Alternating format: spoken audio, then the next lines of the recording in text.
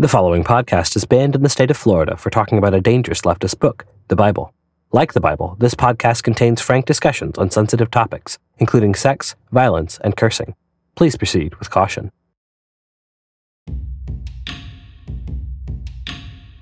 The poor won't be forgotten forever. The hope of those who suffer won't be lost for all time. Get up, Lord. Don't let people prevail. Let the nations be judged before you. Strike them with fear, Lord. Let the nations know they are only human. This is the word in black and red.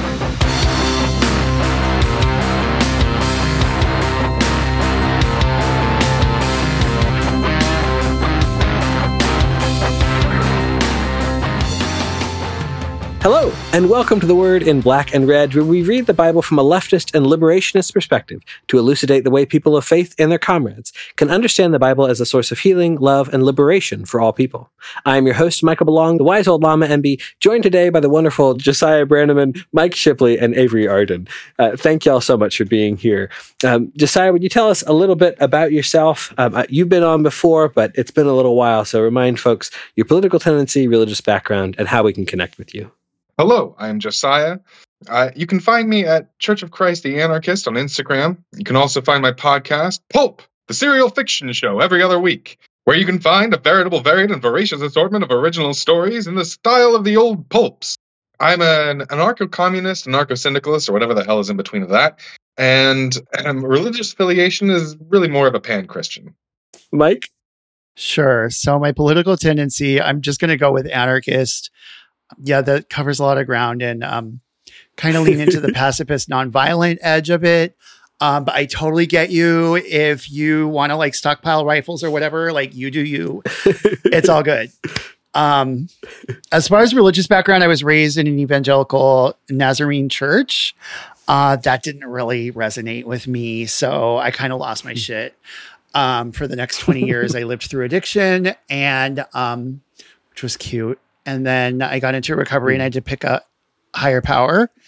And I kind of remembered the whole revolutionary side of Jesus. And I was like, that's kind of cool. And then I found my way into liberation theology and that was like super cool. And now I'm hooked. So yeah. As far as where you can catch up with me, you can find me on Facebook. Just search out Mike Shipley Anarchist. It's the little multicolored like heart with an A symbol. Or you can find my website at mikeshipley.com.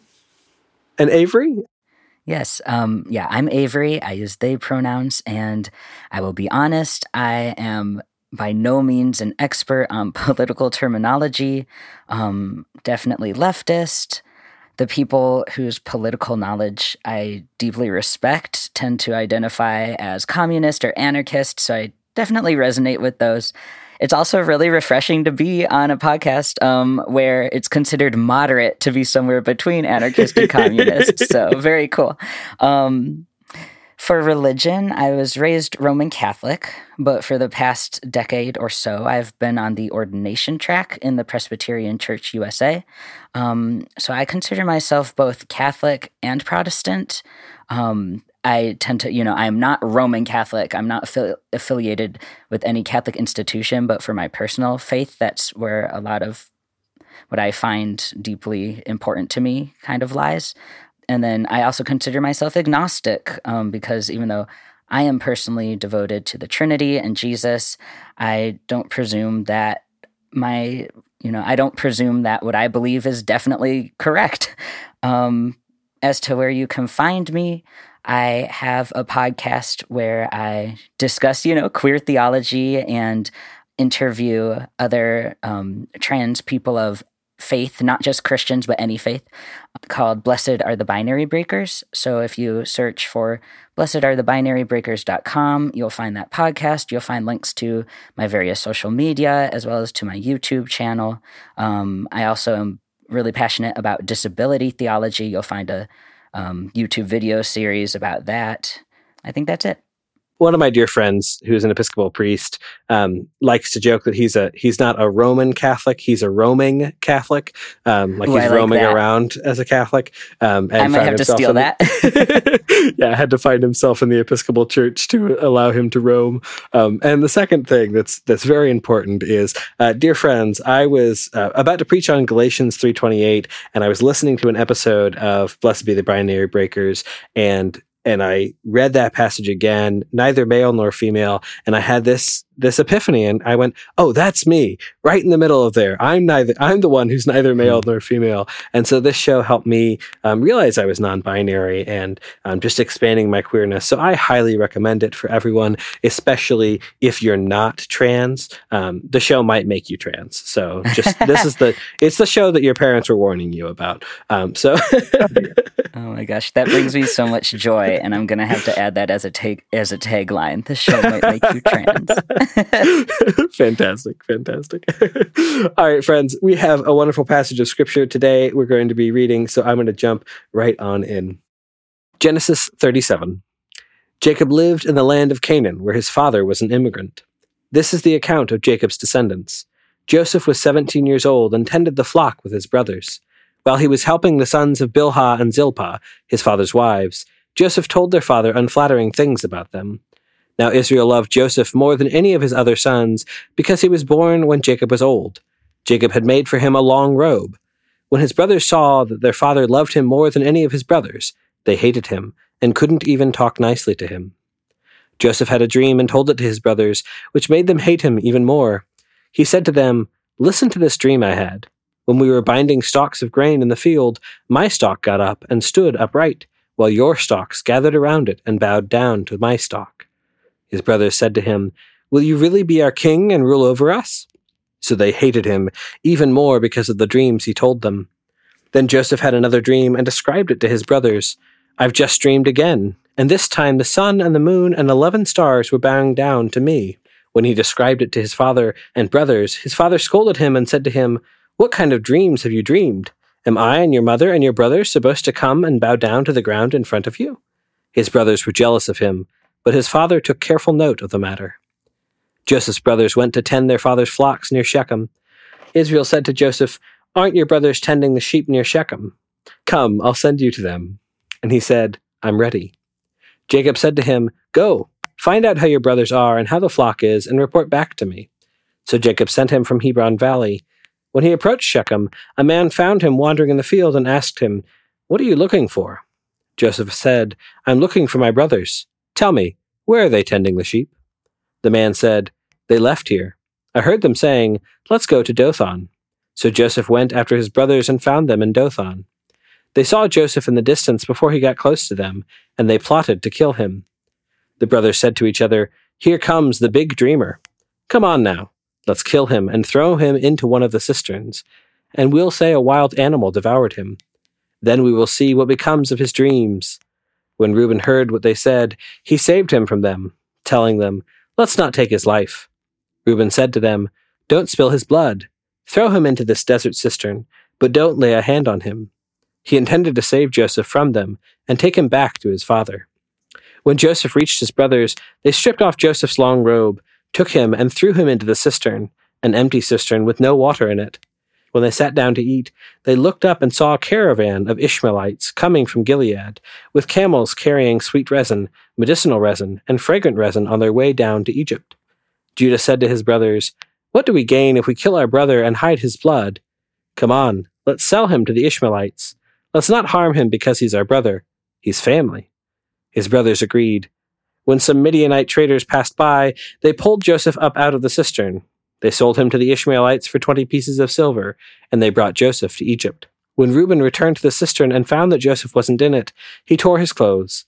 Then he returned to his brothers and said, "The boy's gone, and where can I go now?" His brothers took Joseph's robe, slaughtered a male goat, and dipped the robe in the blood. Then they took the long robe, brought it to their father, and said, "We found this. See if it's your son's robe or not." He recognized it and said, "It is my son's robe. A wild animal has devoured him. Joseph must have been torn to pieces." Then Jacob tore his clothes, put a simple mourning cloth around his waist, and mourned for his son for many days. All of his sons and daughters got up to comfort him, but he refused to be comforted, telling them, "I'll go to my grave mourning for my son." And Joseph's father wept for him.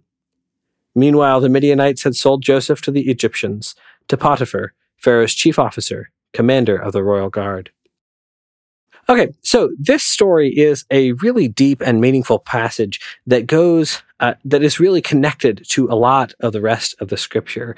But it is sort of the classic story that we hear told when you hear a children's book version of this. This is basically the text that they take from, right? That Joseph had these dreams, these delusions of grandeur, right, or visions of grandeur, depending on how you want to interpret that. And it pisses off his brothers. They throw him into a well, and then sell him off into slavery. What are y'all's initial thoughts hearing this story? I think, in my experience growing up, there was always a focus on the more prophetic aspect of Joseph's dreams and how they predicted the future and all of that. And I think it obscured the more immediate moral of the story, which is not to be a fucking narc.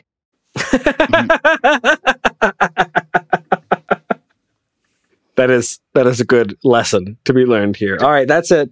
Pack it up. Leftist take, done. Don't talk to the police. In this case, your dad. I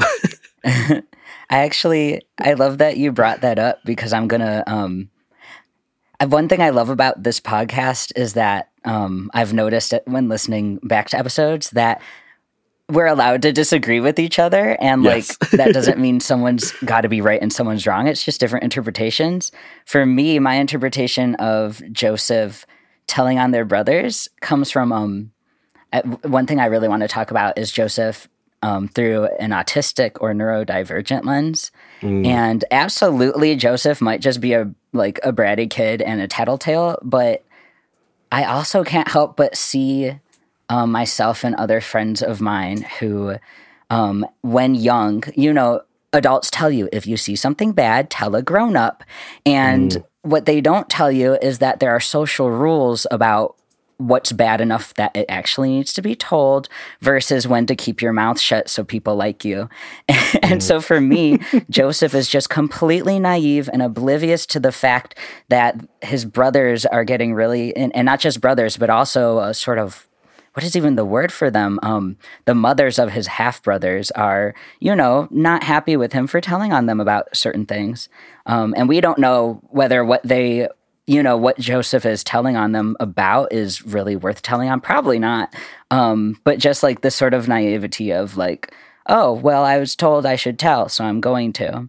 And it does make him super unpopular. It's also not the thing that the text at least says that the brothers hate him for. What the brothers hate him for is just that he's loved by Joseph, which is loved by Jacob. And it makes them hate him because there's this economy of this scarcity of love to go around in the sort of system in which they live. So if Joseph is loved, it must mean that they're loved less. And I actually only just noticed this now as I was listening. I was looking at the Hebrew and looked up the word for hate, that it says the brothers hate Joseph.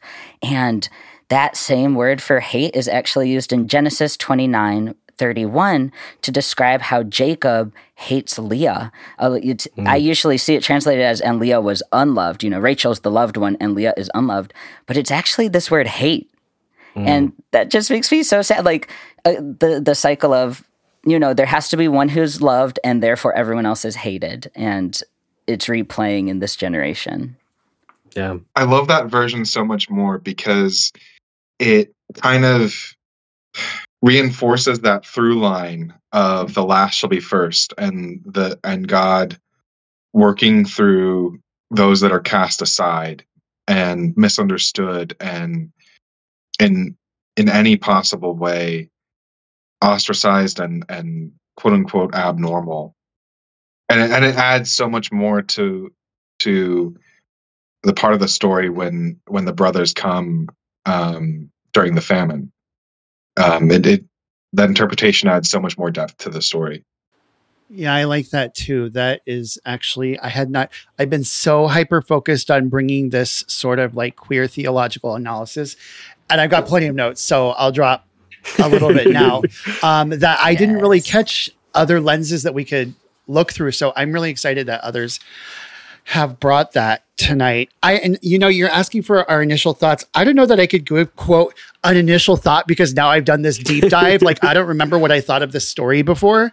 But I just want to put a pin in two things. I didn't really do a full, because we're not here to talk about Jacob tonight, but just remember that he was like the mama's boy in the family, right? So we have probably the father is already like an affinity for a potentially queer son. Yep. And then I found out something new and interesting. There is a midrash on Genesis 30, which is when there was a prophecy that the 12 tribes of Israel would be issuing from Jacob, right? And so which one of them is pregnant, she says to herself, if this child will be a male, my sister Rachel, okay, this is Leah saying this, will not be equal to one of the enslaved women. Because I guess some enslaved women, pardon me, I was rushing through this, so I don't have the story. It's confusing. Anyway, these rabbis came up with this idea that the moment she had this desire for her sister to bear a child that would make her equal to these enslaved women, that the genders and the being were switched. It says, before God, Leah's prayer was heard, and the fetuses were switched in their wombs. Joseph was placed in Rachel's womb, and Dinah in the womb of Leah. Certainly this means that Joseph's body in Leah's womb was transformed into a female, while Dinah's body in Rachel's womb was transformed into a male, and their souls were transferred from each womb to the other. So the whole point of putting a pin in that is like the idea of Joseph as a queer character, or at least as a gender variant character, is like deeply encoded into the history of understanding this passage. So that is important when I start claiming that he's like wearing makeup and all this other stuff that we're going to get to soon. Absolutely. And we are absolutely going to get to that. I just want to jump back to Avery's point here on love and the way that love is contrasted with hate, right? Is that the first time that we see love in the Bible is a reference to Isaac, Abraham, the son that you love, right? Which is in contrast to Ishmael, right? The Ishmael, the older son that he'd already had, right? So again, it is favoring the one that you love, rather than your firstborn son, and rather than all the other kids that you end up having with the wives that come after Sarah, right? And then we have Isaac, right, is this guy who just keeps weeping and weeping because his mom is dead. And then Rebecca comes in and he replaces his mom with Rebecca, right? And so like Isaac is already not typecasted into, at least in our modern American concept of toxic masculinity, he's not the toughest guy out there, right? He's vulnerable. He's emotional, right? And for good reason. His dad tried to kill him, and then his mom died because of it. And, and so like there's good reason for Isaac to not be the most well-adjusted, but I think he also is a queer-coded character, right? And then he has Jacob and Esau, right? And I think what Isaac is doing is what a lot of homophobic pastors do, denying the fact that they themselves are queer by so denouncing the other ones, right? I think Isaac is over-exaggerating and choosing Esau because Esau is the tough, big, burly man who's described as dirty and hairy and red, because the implication being because he's out hunting so much that, he's getting the blood on his skin and all these other things, as well as being a redhead, which had all its own associations in the ancient Near East, right? Versus Jacob, who is this little kid who stays back and hangs out with his mom, and his mom ends up figuring everything out because he's her little boy and so takes care of her, right? And so Jacob is this gender nonconforming character, and Jacob is said to love Rachel and hate Leah, right? And then go on to love Joseph, who is this other kid who I think very much so is described as queer in the story. So Mike and Avery, please tell me all about Joseph, the queer icon. Before talking about Joseph, because absolutely favorite topic of queer Joseph, but to talk a little more about what you were just saying about the queer ancestors of Joseph, right? All these figures beforehand. And again, like just the cycles that keep happening over and over.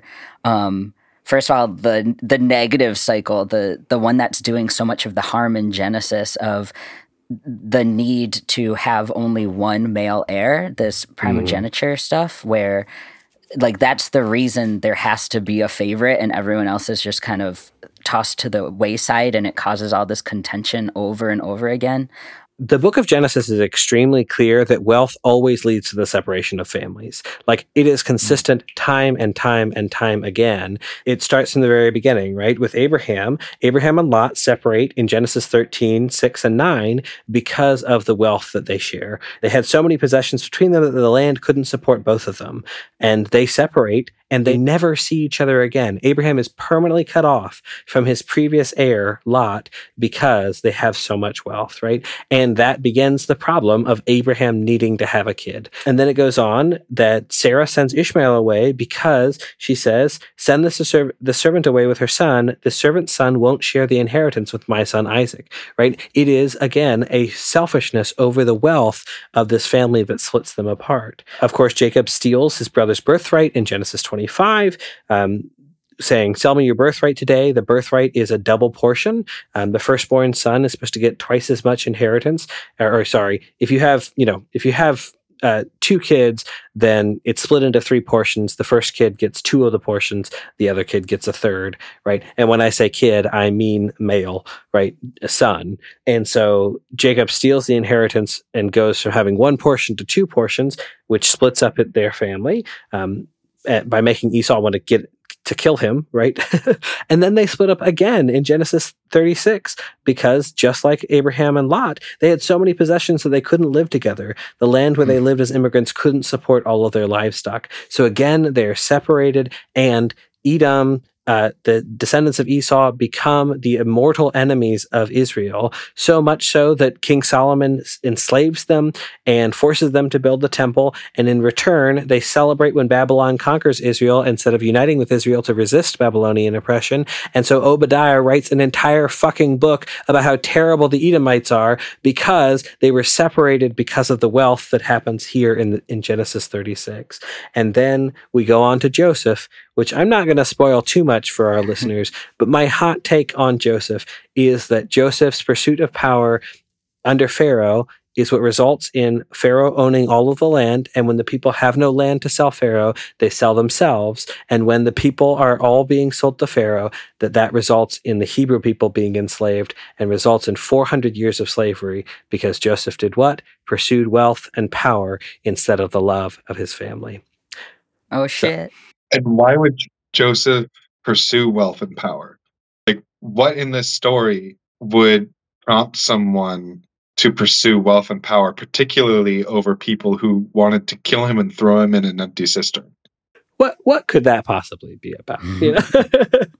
But then there's also this, for me, more positive, this queerness that keeps coming up over and over. You brought up Jacob. I also wanted to bring up Rebecca, and connect her both to, like you said, like that, the fact that Rebecca chooses Jacob as the favorite. I think she is queer and sees queerness in Jacob, and then it goes into the cycle of Jacob sees queerness in Joseph. But the reason for Rebecca is a pretty small thing, but in her story, at one point she is called Na'ar, which is typically the masculine word for like a young person, like a youth.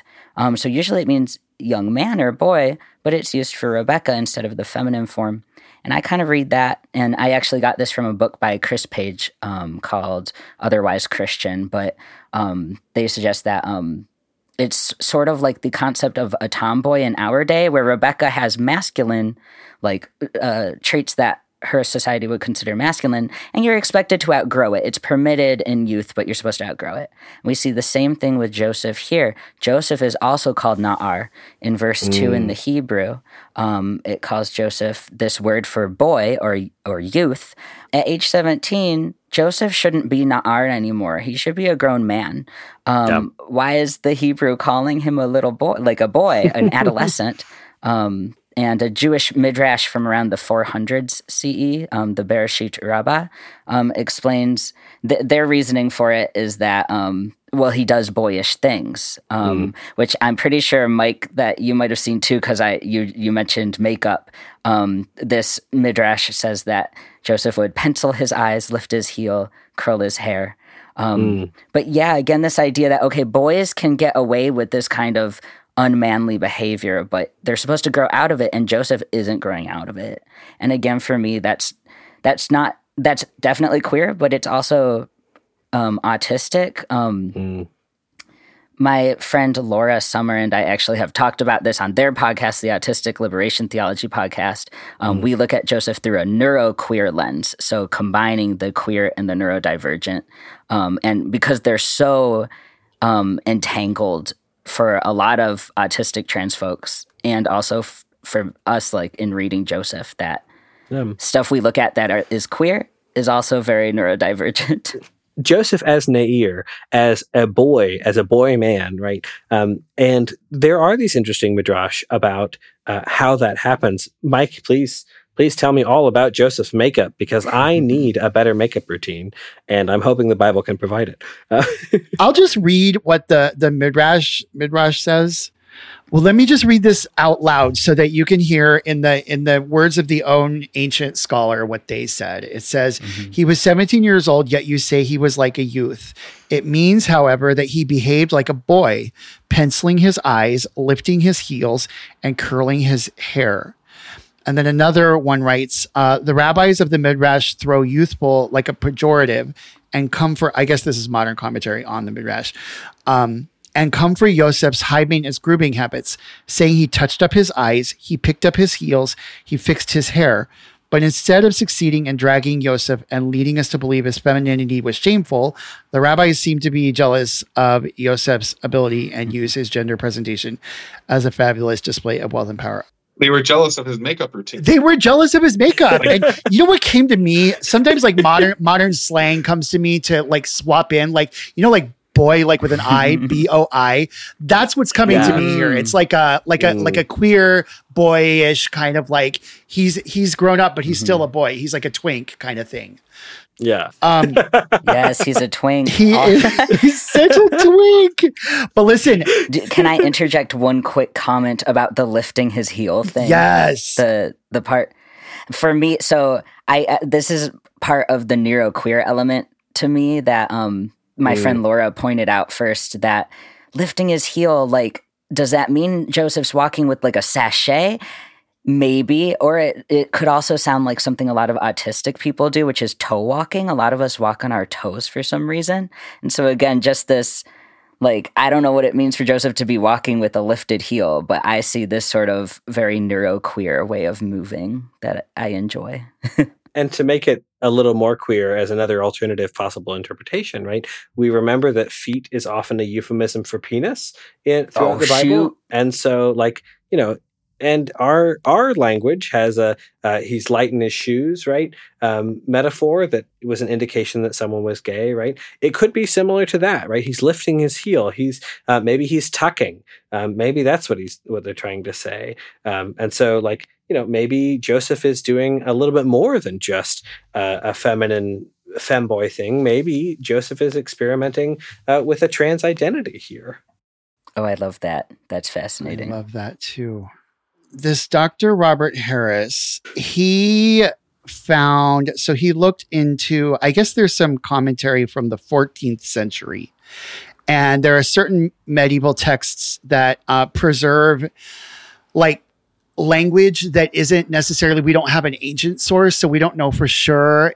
But there's certainly like language, biblical language that's recorded in their writings that we don't have earlier sources, but we have that source, right? Anyway, that passage, he was a lad with the sons of Bilhah and the sons of Zilpah, the sons of the handmaid. And this is not, so the same place where we're just getting the boy, the femboy part. This person found they wrote, the sons of the handmaidens would kiss him and embrace him, right? So the handmaidens of Bilhah and Zilpah. And he goes on to say, of course, you know, we obviously don't have an original source, so we don't know if they're embellishing it, but he found an example in another ancient text, and I'm not going to read it because I can't even pronounce it. But that particular idiom there, and this is what triggered me to say this now, because you talked about the idiom, like that phrase is clearly like idiomatically queer coded. Like whatever it's saying there, it's establishing like an essential plot point. Like Joseph's queerness and his hotness are important plot points for what happens later with Potiphar's wife and everything else. Absolutely. And colors that story in a much different light as well. Yeah. Oh, yeah. I think the thing that, like, I love all of this conversation, but somebody is going to come and say, well, that's all Midrash. But the thing that is a lot more obvious here is in verse 3, when Israel loved Joseph more than any of his other sons, Jacob had made for him a long robe. And the long robe is really the word here that opens up this queer interpretation to us. Everything else is there. It's absolutely in the text, I think. But the long robe is the thing that makes it really obvious. So yes. So yeah, the Hebrew, the ketonet pasim. Yes, that really is the smoking gun, isn't it? Yeah. I mean, just hear the word. Avery, say it again, and just hear how queer that sounds. Ketonet pasim. Yeah, exactly. Like, yeah. I love it. Yeah. Avery, do you want to tell the story? Yeah. So the Hebrew here, the first word ketonet is fairly common throughout the Hebrew Bible. It just means a coat or a robe of some kind. It's the combination with the second word pasim, which makes it really rare. Those two words are only used together like this one other time in the Bible, and that's all the way in 2 Samuel 13 verse 18, when King David's daughter Tamar is described as wearing a ketonet pasim. And in that verse, this garment, apparently by that time, or by the time of those authors, this garment was rare enough that they needed to include a little detail about what it was, because they add, this is how the virgin daughters of the king were clothed in earlier times. So basically, this is a princess dress. What Jacob gives to Joseph is a feminine royalty coded outfit. And I also think it's important to note that Tamar is also the victim of horrific violence by siblings, by her half-brother. She is raped. And Joseph is also, treated violently by their brothers and then later threatened with sexual violence. I don't know that the authors intentionally had that tie there, but to me, there's this connection, at least in my mind. I think of these two characters in their beautiful robes being treated so horrifically. One of my thoughts, and if you're listening to this and you're thinking, oh my gosh, you're just like trying to make everything queer, you social justice, you can't take anything. Now you have to steal the Bible from us too. Like, take a breath. Yes. It's really important that everyone who's made in the image of the creator is able to see themselves in the text. So I'm not saying that like we're stealing Joseph and he belongs to us now, but I am saying that it is a major plot point in this story. And like on a personal level, I just want to tell you how like electrified with joy I felt when I first heard about Joseph's princess dress. Like just that phrase leaped out on the first podcast I ever heard of it. Like like my soul just soared with like, oh my gosh. Once you realize what it says there, like it's undeniable. And once you see it, you can't unsee it. You really can't unsee it. And I was laughing because when I was preparing for this, I noticed there was a footnote in my like digital study Bible. And I wonder what it says. And I tapped it. It says, right, scholars are still uncertain as to the meaning of this phrase. And I was just like laughing out loud. Like they are so in denial because it is just not really, you can't. Like, I'm sorry, but there is a queer character in the Bible, at least one, and it's Joseph. Yeah, absolutely. I love that you bring that up because the stealing the Bible from them and the accusation of trying to force it into the Bible, because there is I think the first thing that anyone would some queerphobic troglodyte would say about this they would say, oh well, the rainbow is a modern representation of queer culture, so it can't, like, we're projecting that onto the text, and they might be right about that, but they can't say anything about the long robe, the brothers kissing him, and everything else. I can't escape this image of this cycle of queer folks recognizing other queer folks. Like we were talking about, was it Rachel recognizing Jacob and Jacob recognizing Joseph? Rebecca. And the only person that we see in the story, and correct me if I'm wrong, affirming his sexuality, which adds so much more depth to not just Joseph being his favorite, but when he loses him. Mm-hmm. Yeah. That pain becomes so much more real than just him losing his favorite. Because you could say that he sees himself in Joseph, and that potential, that future of him realizing his sexuality is gone as well. I agree with that. I also have heard it suggested that Joseph's princess dress might have belonged to Rachel, so Joseph's mom, who died giving birth to Joseph's younger brother, Benjamin. Jacob's favorite wife, the one he loved.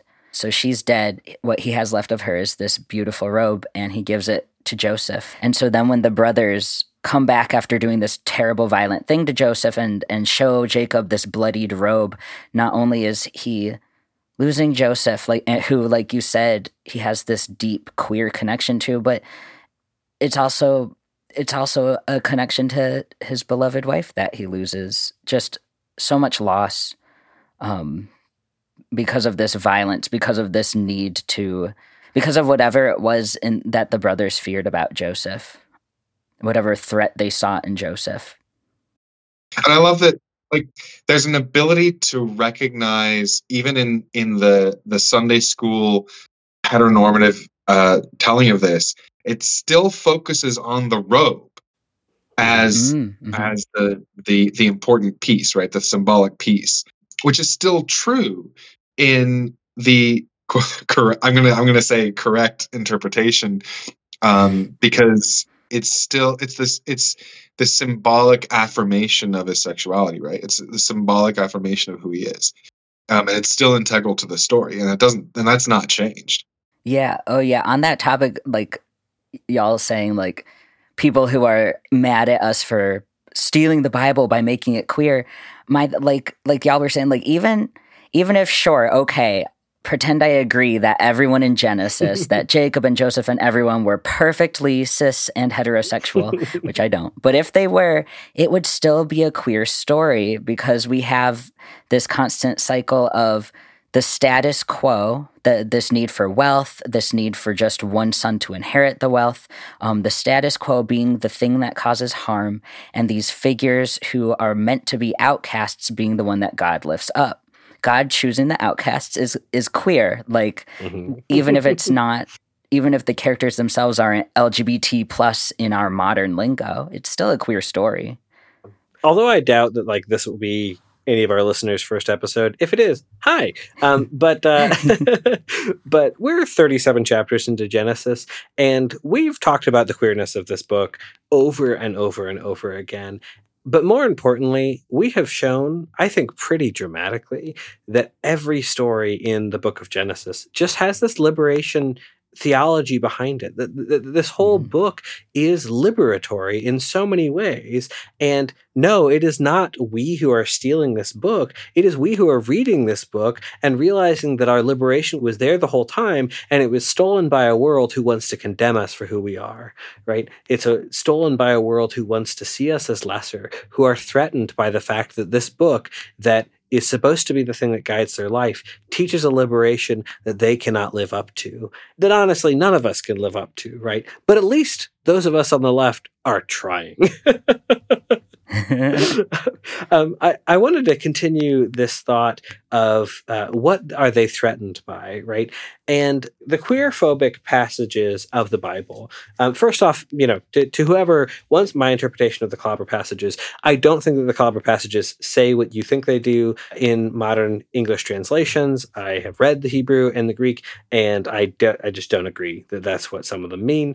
Even if they did, I don't think that they're talking about homosexuality as it is understood in our modern underlying context. Even if I did, then what they're seeing and what they're actually condemning is in their society abusive sexual ethics, right? And that's what they're condemning, right? It's pretty clear, especially Leviticus 18:22, right? That is a passage that's talking about don't have sex with your relatives and also don't have male sex. So either that's telling us don't sleep with any men, and suddenly the whole of humanity dies out because no one's sleeping with men, and or maybe only non-binary people and trans women are the perpetrators of our society, or or more likely it means don't sleep with your male relatives, just like I told you not to sleep with your female relatives for the past 21 verses, right? By the way, this is a loophole.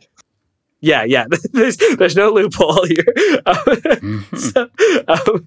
There's this one neat trick. So anyway, but here in this story, right, the thing, in the book, in the New Testament in particular, what Paul is seeing in Greek society is typically older men abusing younger men, right, and it not being a good relationship. And what is feared in homosexuality of that kind, right, is the powerful dominating and oppressing the lesser, right?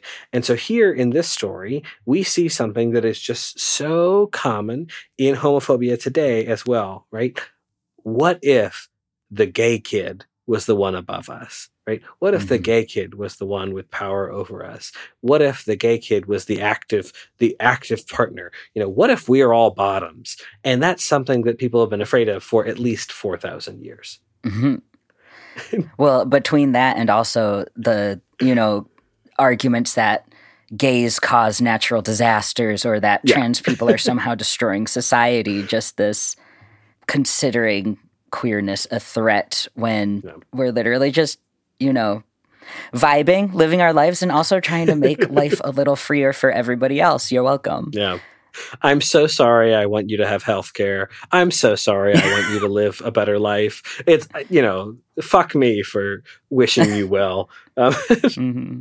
Yeah. Or like in Joseph's future, Joseph is going to, in a way, save the world from famine. Again, you're welcome. But yeah, fuck me for saving your lives. Sorry. Yeah. Just to kind of like reinforce that not only is his queerness an important plot point, but as a figure, Joseph is an important pivot point in the larger story, right? So like, this isn't just like he was accidentally queer and that's how he got through the Potiphar's wife thing, right? Because he didn't, it's God made it like that. So, God's hand is at work in creating us to be, like the whole born this way argument, I guess is what I would say. Like what this story is showing us is it's deeper than like, oh, queer people claiming, this bizarre interpretation. No, actually God did that. And it's recorded in the story. So who are you to question the master's work kind of thing? Yeah. I agree with you that like Joseph's queerness isn't just a fun fact. It's not incidental. That Joseph being queer or otherwise sort of, for me, again, like neurodivergent, that Joseph, the way Joseph thinks, the way Joseph is a dreamer is this different way of being that is what allows them to, spoilers for future episodes, but again, like, recognize a famine is coming and do something about it. That's baked into Joseph being other, being able to think and dream differently. And that's the kind of like creativity that queer folk and neurodivergent folk and indigenous people of color, bring to the world. Again, you're welcome. You're welcome. Yeah, so let's talk about that dreaming, right? So he has these two dreams that just really establish a pattern throughout his dreaming, right? It starts off with the stalks of grain and that stand upright. And this is going to be repeated in Pharaoh's dream later on with the dreams of cows, some well-fed cows that are then swallowed up by these skinny cows, and then these grains of wheat that are healthy that are then swallowed up by these unhealthy grains of wheat. And so here sort of sets the mood for that later story, that these stalks of grain are bound up and then go around each other. The thing that's interesting to me in this story is that the stalks of grain are equals, right? And like there isn't something inherent about one stalk of grain that's going to be bigger or better than the other stalks of grain that they're finding here. And yet we have this image of they all gathered around and bowed down to the stalk. Talk to me more about this dream. Talk to me more about these dreamers, how neurodivergency plays into these dreams. Well, one thing to me is, again, it's similar to the fact that Joseph being a tattletale, like, again, Joseph seems pretty naive here, where, like, Joseph's just like, oh, hey, I had these dreams, and it's the brothers and Jacob who interpret it at this point. Joseph's just, like, it kind of feels like, and this is more, like, sacred imagination. This isn't, you could read the text differently, but for me, it seems like Joseph is just casually mentioning a dream without realizing how the brothers are going to take it and use it against them. And again, it a little bit feels like, as a queer person, being like, hey, this is the way, like, this is how I envision gender, and everyone being like, oh, so you hate that I'm a woman, you hate that I'm, like, you want to turn us all trans. I'm like, well, maybe a little bit, but no, not really. Like, just this idea that, like, we might bring something up, have this creativity in these dreams, and everyone else is interpreting it as something threatening. Mm-hmm. And to be fair to the brothers, in this case, they do, in this case, we do know that this is sort of where the story is headed, but at this point, Joseph doesn't seem to be, that's not where Joseph's coming from. Yeah. But you know what wouldn't have caused this dream to come true? If they hadn't gotten threatened by it in the first place, right? Mm-hmm. Like, he tells this story that doesn't make a whole lot of sense. I certainly wouldn't hear that dream and go, oh yeah, you think you're better than us? Like, it's it's like our grain got together and it bowed down to my grain instead of to your grain. Like, okay, that's a weird dream. Maybe it means something. I wouldn't necessarily to jump to, oh, you're going to be king? Yeah, screw you. And then, causing you to hate in your heart so much that you sell him off into slavery. And that begins the journey to which he becomes basically Pharaoh's right hand, right? Yeah. Which also, why would they be threatened? Mm-hmm. Which goes back to your early point of wealth separating families. You could argue that they're threatened because Joseph is the favorite and therefore is a contender for the birthright. But without that potential of wealth separating families like that, they would have no need to be threatened. Yeah. I also love that there's this switcheroo where I love that you mentioned that the brothers are the interpreters here. Like Joseph's just like telling the dreams, like, hey, check out this freaky dream I had. And they're the interpreter, which is then reversed later in prison when Joseph is the interpreter of dreams. Mm-hmm. Yeah, like Joseph has grown into their power by that point, into their ability to interpret by that point, but they're not there yet. Yeah. It's also interesting to me, Jacob's response at this point to Joseph's dreams, that like we've talked about how Jacob loves Joseph, Jacob favors Joseph, and yet Jacob is scolding him. It says in verse 10, his father scolded him and said, what kind of dreams have you dreamed? But then it says in verse 11, his father took careful note of the matter. It seems like Jacob is both like, hey, you like remember your place. You are a younger brother, but also I'm going to kind of reflect on what this could mean. I don't know. I would love to know what exactly is going on in Jacob's head with this response. Going back to Jacob's queerness recognizing Joseph's queerness, I almost see that as a like, hey, like we know, but be cool. Like don't just tell everybody. That reminds me of in autistic self-advocacy, other groups might also use this phrase, but I know it from autistic groups. There's a phrase, be your child's first ally, not their first bully, where when you start recognizing something different about them, say autism or queerness, your first response might be to be scared for their future, to try to repress that in them because you know that others will respond poorly. Yeah. But that's not the right response. Jacob scolding Joseph isn't going to make the problem go away. Jacob needs to be supportive. Jacob needs to be an ally, or be in solidarity with Joseph, instead of being like, "Hey, why are you like remember your place?" Yeah. And his failure to do that, and his failure to be that advocate, an ally, contributes to the problem. Yeah. Yes. Yeah. And to be clear, the problem is not the queerness. The problem is how other people respond to the queerness, right? I just want to make that abundantly clear for anyone who might misinterpret that. The problem is not the difference. The problem is how people respond to the difference, right? Yes. And there's nothing wrong with having an autistic child. There's nothing wrong with having a child who is queer. There's nothing wrong with having a child with a disability or a difference or whatever sort of language you want to have around these things. The problem is the ways that the world fails to love them because of that difference. And that is pretty consistently the message of Christ.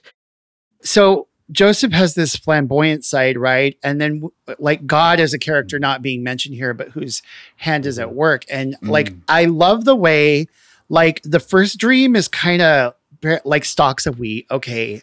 Kind of like you mentioned, but then like, I guess that didn't do it. So we're going to double down. And now it's going to be the sun and the moon and the stars that are bowing down. Like that is a significant escalation in the grandiosity and like the boldness of the claim.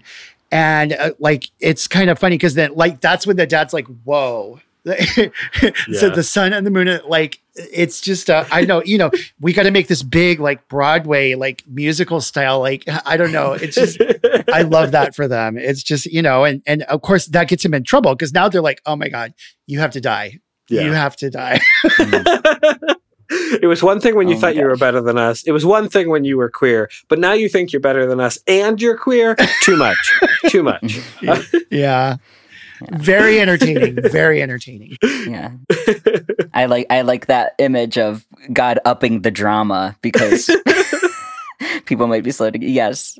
Look, God is just a sassy bitch. This is one of my main contentions in theology is that God just has an attitude and she can't put up with us sometimes. And so she just does shit that, is over the top. I mean, yes. Putting a rainbow in the sky. Okay, God, I see you. Yeah, exactly. Fantastic. And that is a great stopping point for the first part of our wonderful 2-part series on this episode. So important, and all of the connections that we'll make in the next part to what goes on later on in the story that thematically, maybe should be its own episode on a whole bunch of topics, but but we will see it in part 2. I highly recommend it, but I hope that this is divided up in such a way that you can just send this link or just the next one to someone who's curious about Christian anarchism, about Christian leftism, and the ways in which we read these stories as clearly queer and clearly relating to the larger story of Christianity and what we are obligated to do as people of faith by a God who calls us to justice. And thank you to Mike, Avery, and Josiah for being a part of this episode. Thank you to listeners for making it an amazing experience to be able to be a part of this. Now, past Micah, take it away. Thank you, future Micah, and of course you, our wonderful listener. Together, we have made a wonderful and growing community on Discord that I look forward to being a part of every day. Your generous support on Patreon has already greatly increased the quality of our podcast, including this very outro. As an extra little thank you, you can get episodes early along with a bunch of other cool perks. Please follow the link in the show notes to join our Discord, Patreon, and all of the other things I mentioned throughout this episode. If you would like to reach me directly, you can reach me through the Discord or by email at thewordinblackandred@gmail.com. Now, future Micah, say the profound shit. And thank you, past Micah. Now go and dare to dream the dreams of who you are and who together we all will be. Shalom.